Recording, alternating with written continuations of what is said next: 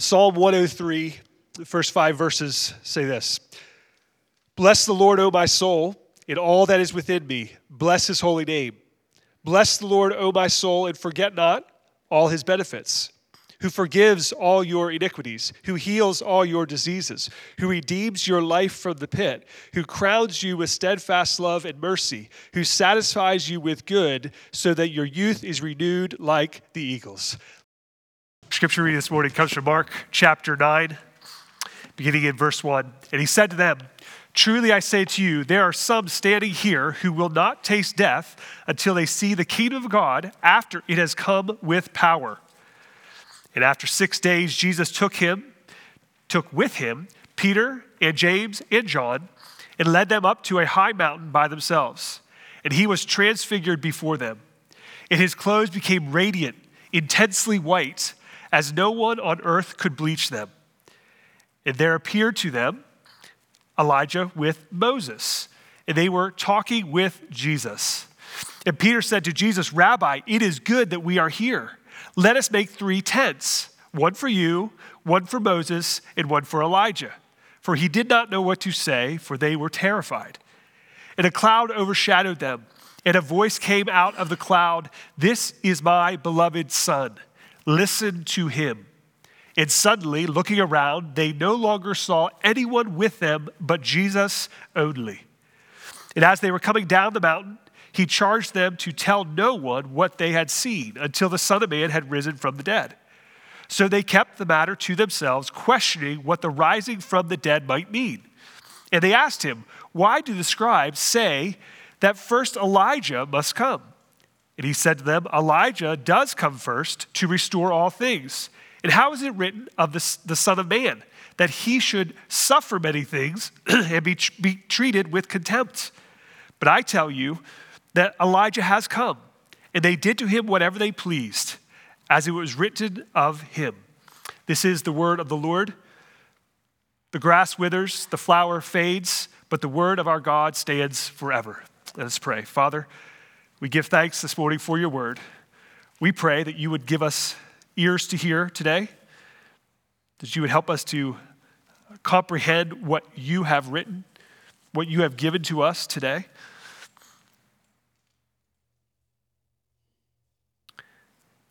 We pray your blessing in the name of your Son, Jesus. Amen. You may be seated. We will be observing the Lord's table today, and so if you have not got a communion cup, that's in the foyer. You can feel free to grab one of those before we get there this morning. If you have a Bible, I invite you to turn with me to Mark chapter 9. Mark chapter 9, if you're using a Pew Bible, that's page 844. 844. Many years ago,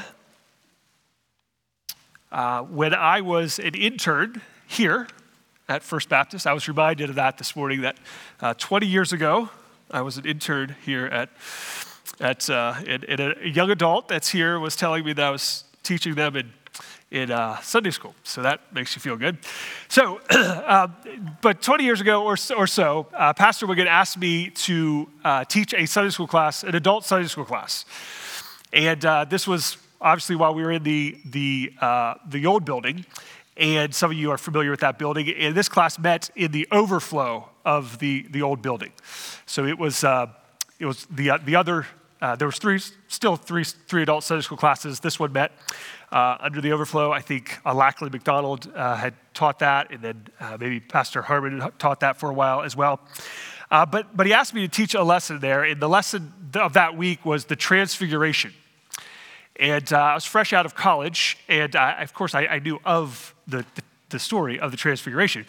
But teaching that to a group of older adults was intimidating, to say the least. He could have given me something a little more straightforward, but that was the call. And I don't remember much from the lesson, quite frankly.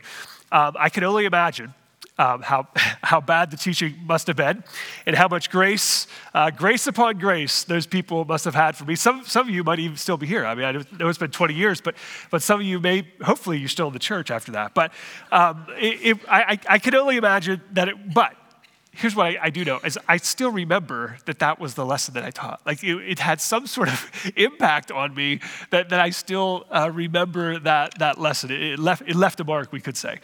But in a far greater sense, the actual experience of not teaching the transfiguration, but the actual experience of seeing Jesus for who he really is. Like not talking about it, but seeing him for who he really is would leave a permanent change. It would leave a mark like no other. One could never forget or be the same after being confronted with the revelation of the glory of God in Jesus. And it's that revelation that we're going to look at this morning in Mark chapter 9. Last week, we looked at the end of chapter 8, and Pastor Chris preached from verses 31 through 38. And there we saw Jesus' call to Christian discipleship. Jesus was confronting Peter. Peter had a misunderstanding of what the Messiah was here to do, his mission, as well as the reality of suffering for Jesus and ultimately for him. The call to follow Jesus was not a call and is not a call first to glory, but to suffering, then glory. Having given the disciples this heavy message, right? Deny yourself, take up your cross and follow me. It's a pretty heavy message. After giving that message, Jesus had this to say in chapter 9, verse 1. And he said to them, "Truly I say to you, there are some standing here who will not taste death until they see the kingdom of God after it has come with power." Some who were standing there, in the context, verse 2 will tell us that he's referring to Peter, James, and John.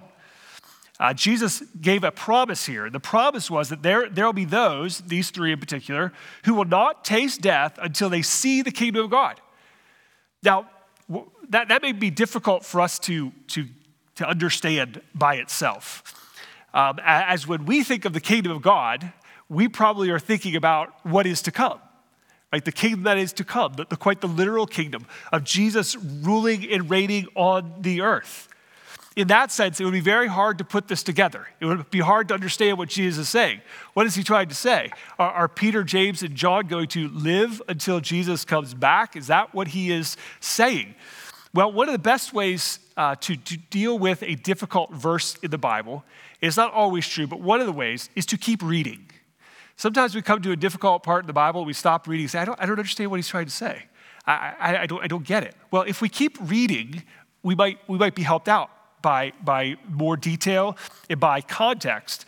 And so as we keep reading, we find out the very next event that Mark offers up is what's called the Transfiguration.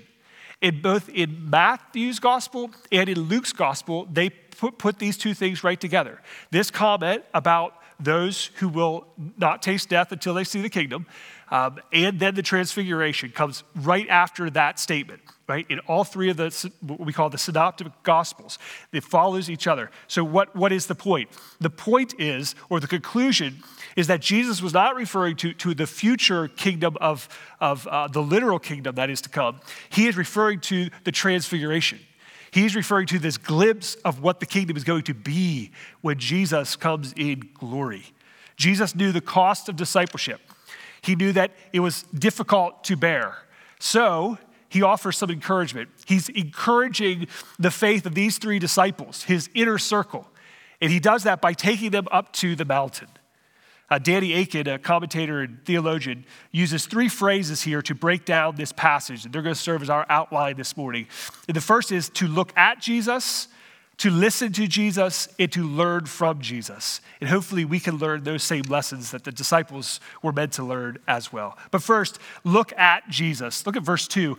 And after 6 days, Jesus took with him Peter, James, and John and led them up on a high mountain by themselves. This mountain is thought to be Mount Hermon. And once on this mountain, Luke's gospel tells us that they prayed. They went up there to pray. Luke also tells us that while they're up there, the disciples fall asleep. Shades of things to come, maybe, right? If you know the rest of the story. Later in the garden, the disciples would fall asleep again, where Jesus is trying to pray with them. And as they are in that condition, the rest of verse 2 tells us what happens next. Talking about Jesus. and he was transfigured before them, and his clothes became radiant, intensely white, as no one on earth could bleach them. And so in their slumber, they nearly missed this moment, right? They're sleeping, and they nearly missed the transfiguration of Jesus. But what a wake-up call that would have been. Here, they're on the mountain, and before them, Jesus transfigures, or we could say metamorphosed, right? He transforms, he changes right before their eyes. Warren Wiersbe says it's a change on the outside that comes from the inside. A change on the outside that comes from the inside. And what's visual to them is that his clothes became radiant, intensely white, or Luke says dazzling white. Psalm chapter 104, verse 1 tells us that God is clothed with majesty and splendor. Matthew says that his face, Jesus' face, shone like the sun. Now, we want to just make a quick comment here. In the Bible, there's another character in the Bible who after meeting with God, his face shone. Remember, this was Moses when he met with Jesus on the mountain. He had to veil his face because it was too bright for people. But in that case, Moses was reflecting the glory of God. Here, there's no reflecting. It's revealing the glory of God. These are two very, very different things. Jesus isn't reflecting anything. He is revealing something. In this moment, the humanity of Jesus was lifted and his glory was unveiled. Kent Hughes says that he, talking about Jesus, slipped back into eternity to his pre-human glory.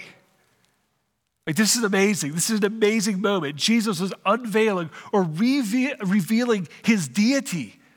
That he's not just a man. That he, in fact, is divine. That he is God. He is the Messiah God. Like, there's no way for us to adequately describe this event, right? Our imaginations can't quite even get there. Like, Mark is giving to us a description of the clothes changing in this whiteness and this brilliance and this dazzling color that bleach can't even get us there. But even still, even all of that, the glory of God, we might be able to get a color, we might be able to get a brightness, but the glory of God, the weight of God himself in their presence. Amazing. It's an amazing moment. And again, to better understand why Jesus is doing this, keep close to what is happening, right? Keep close to the previous events, this cost of discipleship. We as Jesus' disciples are prone to say, man, is this worth it? Is following Jesus worth it? Is it even true? Is the end really what Jesus says the end is going to be? Is there actually a kingdom that's going to come? Is there actually glory after all this suffering? Is it even worth it? And here in the Revelation, Jesus is showing to them. He's giving them a glimpse of his glory and a glimpse of what is to come when he returns. So this revelation serves to encourage the faith of his followers. He's saying, guys, I am actually God. The things that I'm telling you are real. The glory is coming. The kingdom is coming. It's worth it. It's worth it. It's worth it to give your life for this cause. Now, if that was not enough, verse 4 tells us, and then there appeared to them Elijah with Moses, and they were talking with Jesus. So if this brilliance isn't enough, now two characters from the Bible show up, two pretty big deals, Elijah and Moses. Now, we might wonder, if you're just reading the Bible plainly, how do we know that they're Elijah and Moses? How did anybody know that, were they wearing name badges? Like, how do they know? They lived, Elijah was 900 years dead. Moses was 1,400 years dead. So how do we even know? Most logically, they introduced themselves. They said who they were. There probably wasn't any pictures of these people, right? So they had to identify themselves in some ways.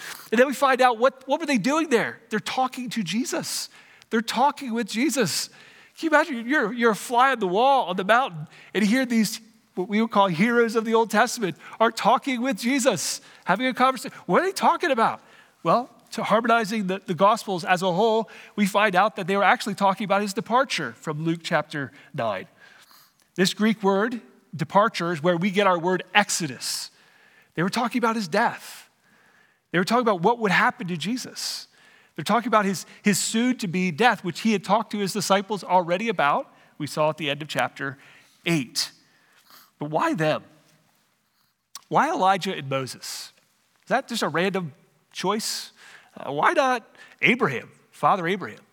Why not David, King David? Those are two pretty big voices, two notable lives. What about someone like Adam? Why not Adam? Why not Judah? We could go down the list. Why not? Well, here's a few things that we know about Elijah and Moses. Elijah and Moses both met God on a mountaintop. Elijah met God on Mount Horeb and Moses on Mount Sinai. Both Elijah and Moses saw God's glory. In 1 Kings chapter 19, Elijah hears the whisper, right? The small voice of God, and God's revealed to him. Moses was in the cleft of the rock. Remember that story. Both Elijah and Moses had notable departures. Elijah's was in a flaming chariot where he did not taste death at all. And Moses' death, we remember, was on Mount Nebo overlooking the promised land, which he was not allowed to enter. Right? Both kind of notable endings of their lives. But in short, what we can know is this, that Elijah represented the prophets and Moses represented the law. So that's a shorthand. When the Bible talks about the law and the prophets, it's talking about the Old Testament. It's talking about the work of God in what we call the Old Testament. The point is that what? That Jesus was the fulfillment of the law and the prophets. Here are two people representing the law and the prophets. And then there's Jesus. And Jesus is revealing his glory. And Jesus is saying to his disciples, yeah, that was good. I fulfilled all of that. In fact, that's what Jesus actually says in Matthew chapter 5, verse 17, where he says this, do not think that I have come to abolish the law or the prophets. I've not come to abolish, but to fulfill them, which is something for another time. But that is a super important part of what Jesus came to do. He didn't come to abolish. He didn't come to say the law doesn't matter, the prophets don't matter, only I matter now. No, he came to fulfill all the things that they prophesied, all the things that they said would happen. Jesus is coming to fulfill all of them. So there they are, Jesus, Elijah, Moses, talking about his departure. And to this, Peter responds in verse 5 and 6.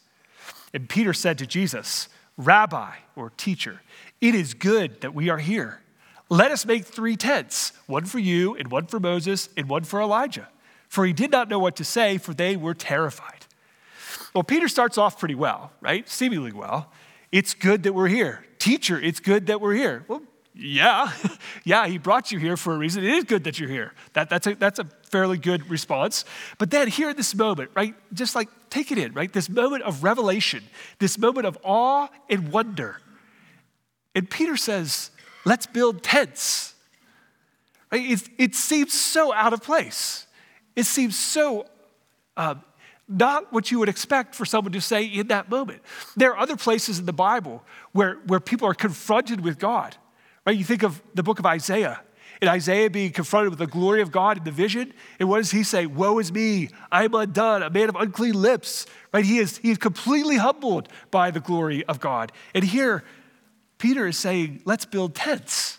What is he doing here? Well, first off, it tells us that he's terrified. He didn't know what to say. And maybe you've had this experience, right? Where you don't know what to say, so you just say something. You don't know what to do, and you just start to talk, right? Better probably for us to not talk than to talk and remove all doubt of however that quote goes. But here, he's terrified, and he speaks. The suggestion here was either ignorance at best or irreverence at worst. Back in chapter 8, verse 33, Jesus says to Peter that his mind is on the things of man, that he doesn't understand the work of Jesus. So run it back again. Jesus is being unveiled before him. The Son of God is standing right in front of him. His glory is revealed to him. And Peter is thinking about building tents for all of them. Well, first off, let's just say this, that there's no equality among Jesus, Moses, and Elijah. Right? So to think like we'll just have this habitation for these 3 guys as though they are equals is foolishness. It is heresy. They are not equal. There's no one that is equal to Jesus. There is no comparison between the 3. But what's interesting here is after Moses, or after Peter makes this suggestion about Moses and about Elijah in the tents, Jesus doesn't say anything. Like there's just silence from Jesus.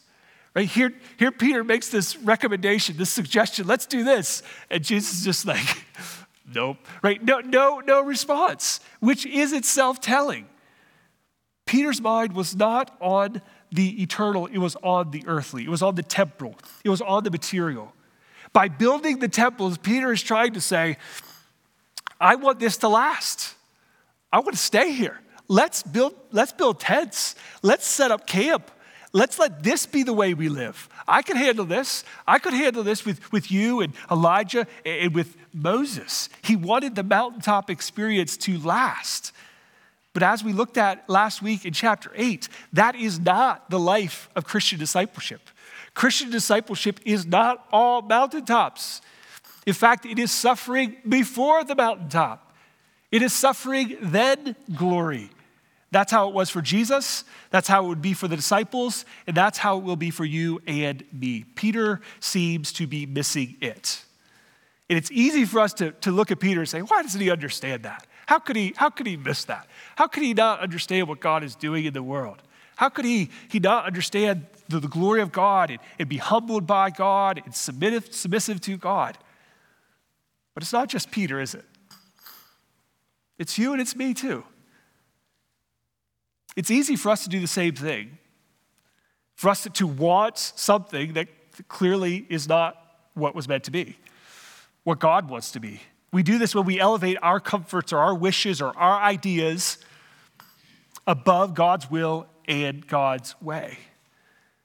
So how could it be any different? How could we learn from Peter? By looking at Jesus, by knowing something about Jesus, and by looking to the things that are above. Colossians chapter 3, verses 1 through 3 says, if then you have been raised with Christ, seek the things that are above, where Christ is seated at the right hand of God. Then verse 2 says this, set your mind on things above, not on things that are on the earth. Here's the invitation that we see in the Transfiguration, is to look at Jesus. Look at him. Behold him. See him for who he is. Don't try to make him into what you want him to be. See him for who he is. And as we do, the hymn writer is correct. The things of this world will grow strangely dim in the light of his glory and grace. So I ask you, who are you looking at? Or what are you looking at today? What are your eyes fixed on? Hebrews tells us to fix our eyes on Jesus. If we're going to run this race of faithfulness, we must fix our eyes on Jesus. He is our hope. Yes, we live in a material world, but the material is not our hope. The earthly is not our hope. Our only hope is in Jesus. Well, from the silence of Jesus comes a cloud and then a heavenly voice in verses 7 and 8. Look at it. Verse 7, the cloud overshadowed them, a cloud overshadowed them, and a voice came out of the cloud. This is my beloved son, listen to him. First we see the cloud, or a luminous cloud overshadows them. Now a cloud in the Old Testament represented or signified the manifest presence of God. Right? So you think of places in the Old Testament where we saw a cloud descend. Think about the pillar of cloud that led the people of God in the wilderness. Think about on Mount Sinai when Moses went up onto the mountain and the cloud descended, or when Moses was on the cleft of the rock, or in the tabernacle in Exodus chapter 40, or in Solomon's temple in 1 Kings chapter 8, verses 10 and 11. Right? This idea of the cloud descending is the presence of God manifesting itself here in a physical way. But not only was there a cloud, next we see that there's a voice. The voice says, this is my beloved son, listen to him. This is the voice of the Father. This is the voice of Father God confirming the ministry and the mission of his son and saying, listen to him. Now we saw this back in chapter 1 when Jesus was baptized, that a voice came from heaven and said, this is my beloved son. Another confirmation of Jesus before his public ministry began. Jesus was not on his own here. right? That's what the Father's saying. Jesus isn't just running around. Jesus isn't just doing his own thing. No, this is actually my son. He's doing my work. And this revelation is to show you who he really is. Pay attention to him. Listen to him. Why? Because he's my son. He is the Son of God. That's why. Deuteronomy chapter 18, verses 15 and 18, Moses wrote this. So a long time before Jesus, Moses writes this. The Lord your God will raise up for you a prophet like me from among you, from your brothers. It is to him you shall listen. Then verse 18, I will raise up for them a prophet like you from among their brothers, and I will put my words in his mouth, and he shall speak to them all that I command him. Jesus is fulfilling the prophecies of the Old Testament. Turn to your Bible with me to Hebrews chapter 1. If you're using a Pew Bible, that's page 1001. Hebrews chapter 1.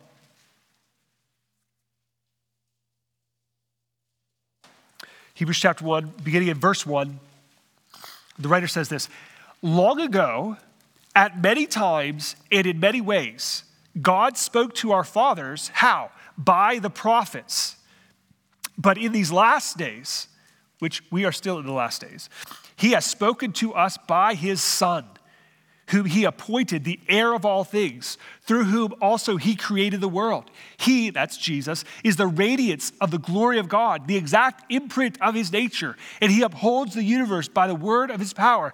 After making purification for sins, he sat down at the right hand of the Majesty on high, having become as much superior to the angels as the name he has inherited is more excellent than theirs. God has spoken. We must listen. How has God spoken to us? Through his Son.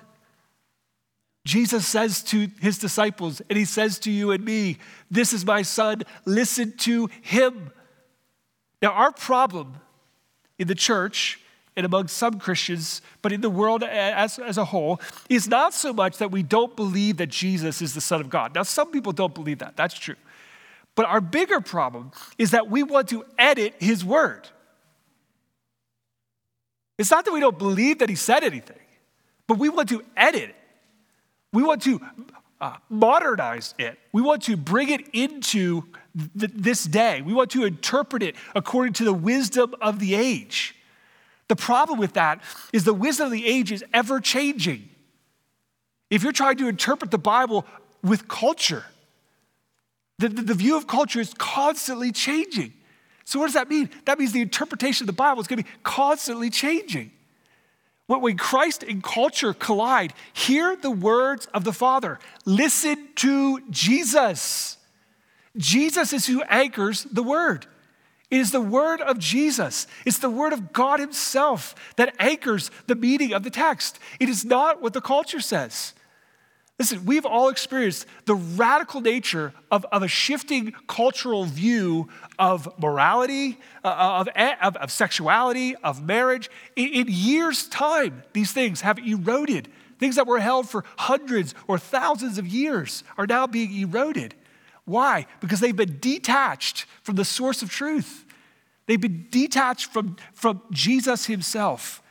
When the culture collides with Christ, hear the Father's word, listen to Jesus. J.C. Ryle writes this, the grand question that concerns us all is not so much what man says or ministers say, what the church says or what councils say, but what says Christ? Let us hear him. In him let us abide. On him let us lead. To him let us look. He and he only will never fail us, never disappoint us, never lead us astray. If you want to know how we should view the current cultural moments, the issues that stand before us morally, listen to Jesus. Listen to Jesus. Don't listen to the media. Don't listen to pop culture. Don't listen to your professors. Don't listen to the blogs. Listen to Jesus. Back to Mark 9, verse 8. And suddenly, looking around, they no longer saw anyone with them but Jesus only. And so here's this mountaintop experience. Here's Jesus. Here's Elijah. Here's Moses. Here's the voice of God coming to them. And then in a moment, suddenly, everybody's gone, but Jesus only. Love that. Don't you love that? In the end, it's Jesus only. When all is said and done, it doesn't matter what anyone else has to say. Jesus only. Warren Wiersbe writes, the memory of the visions will fade, but the unchanging word abides forever. Listen to Jesus. Well, Jesus was not done with the disciples quite yet. Look to verse 9. And as they were coming down the mountain, he charged them to tell no one what they had seen until the Son of Man had risen from the dead. Now, we are familiar with Jesus giving these injunctions to silence, telling people, don't tell anybody about what just happened. They might have been healed. Don't tell anybody. He does this multiple times. This is the last time he's going to do it, but it's also the only time that he does it with a time limit, right? He tells them, don't tell anybody until the Son of Man has risen from the dead. So there's a period of time. Why is there a period of time? Well, Jesus, again, does not want to cause a political uprising. If people know he's the Messiah, they're going to want to take him as their king. We saw this in John chapter 6. When people hear that the Messiah is here, the people who are thinking politically or nationalistically, they want Jesus to be king and take over this place, take over rule, free them from Rome. And that's not the mission of Jesus. His mission was to suffer and to die. Well, from that injunction, they have questions, which we've come to expect of the disciples. Verse 10, so they kept the matter to themselves, questioning what this rising from the dead might mean. They didn't have a category for this. They didn't have a category for the Messiah dying and rising again before the resurrection of everyone. They had an idea of the resurrection of everyone. They didn't have an idea of the Messiah dying and rising again, which Jesus will correct or address in verse 12. Look at verse 12. And he said to them, Elijah does come first to restore all things. And how is it written that the Son of Man, that he should suffer many things and be treated with contempt? It might feel like Jesus is shifting gears on them there. But here, Jesus is affirming that he's confirming the prophecies about Elijah. Elijah was prophesied to come before the Messiah in Malachi chapter 3 and Malachi chapter 4. But Jesus is also saying in the rest of verse 12 that, you know what else? There's prophecies about the Son of Man too. So you understand the prophecies about Elijah, but do you understand that the same Old Testament that prophesies about Elijah also prophesies that there's going to be a Son of Man who comes and dies and rises again? You're willing to accept what the Old Testament is teaching or try to understand it on Elijah. Why aren't you seeing it with the Son of Man? They believed the first about Elijah, but they were not understanding the second about the Son of Man. Well, Jesus continues in verse 13. It says, I tell you that Elijah has come, and they did to him whatever they pleased, as it is written of him. So Jesus contends that Elijah, this prophecy of Elijah, this promise or the prediction of Elijah, that came. That Elijah did come, and they did to him whatever they pleased, as it was written. Well, what is Jesus talking about? When did Elijah come? Not at the transfiguration. When did Elijah come? Well, again, a further reading of the scriptures in Matthew chapter 16 points out that they understood that he's talking about John the Baptist, that Jesus was referring to the coming of Elijah as the coming of John the Baptist. Why? Luke chapter 1, verse 16 and 17 tells us that it was it was John the Baptist who came in the spirit and power of Elijah. He came as the forerunner of Jesus. He came to restore all things, what verse 12 says, to restore all things or to prepare the way for the Messiah. He came, and they did to him whatever they pleased. That means they killed him. We find that John the Baptist was imprisoned. He was killed for his faithful ministry. We also find that the same fate would await Jesus, who also would suffer and die. So as we look at Jesus, as we listen to Jesus, we can learn from Jesus that he was the one who the prophets wrote about.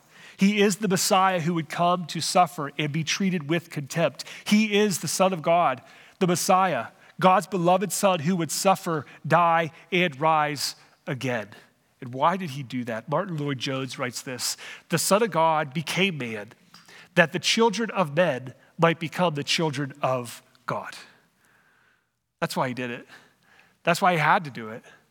The disciples didn't understand that, even though they had Jesus standing right in front of them. How could the children of men become children of God? Galatians chapter 3, verse 26 says, "For you are all sons of God through faith in Jesus Christ." Or John chapter 1, verse 12, "But to all who did receive him, who believed in his name, he gave the right to become the children of God."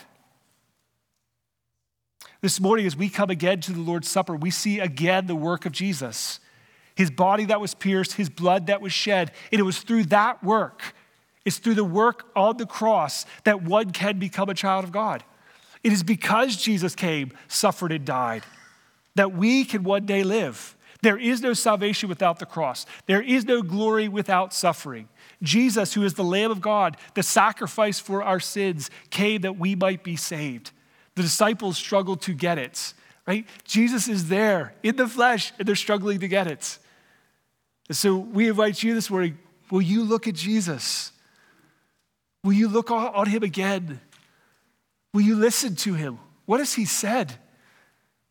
What has he said he would do? And he did it. And will you learn from him? Will you believe on him? Now, if you know this Jesus, if you have placed your faith in Christ, if you've repented of your sins and believed, then we invite you to remember his work this morning as we take of the bread and the cup. But if you have yet to come to him in faith, that is, you have not repented of your sins, you have not trusted in him alone for salvation, then we would ask for you to abstain from taking of the bread and the cup this morning. And instead of taking of these two symbols, we invite you to take of Jesus himself, to come to Jesus and find in him the forgiveness of your sins, the hope of heaven, eternal life that starts now and lasts forever. And you can do that. The scriptures tell us whoever will repent and believe may be saved. Believe on the Lord Jesus Christ and you will be saved. God.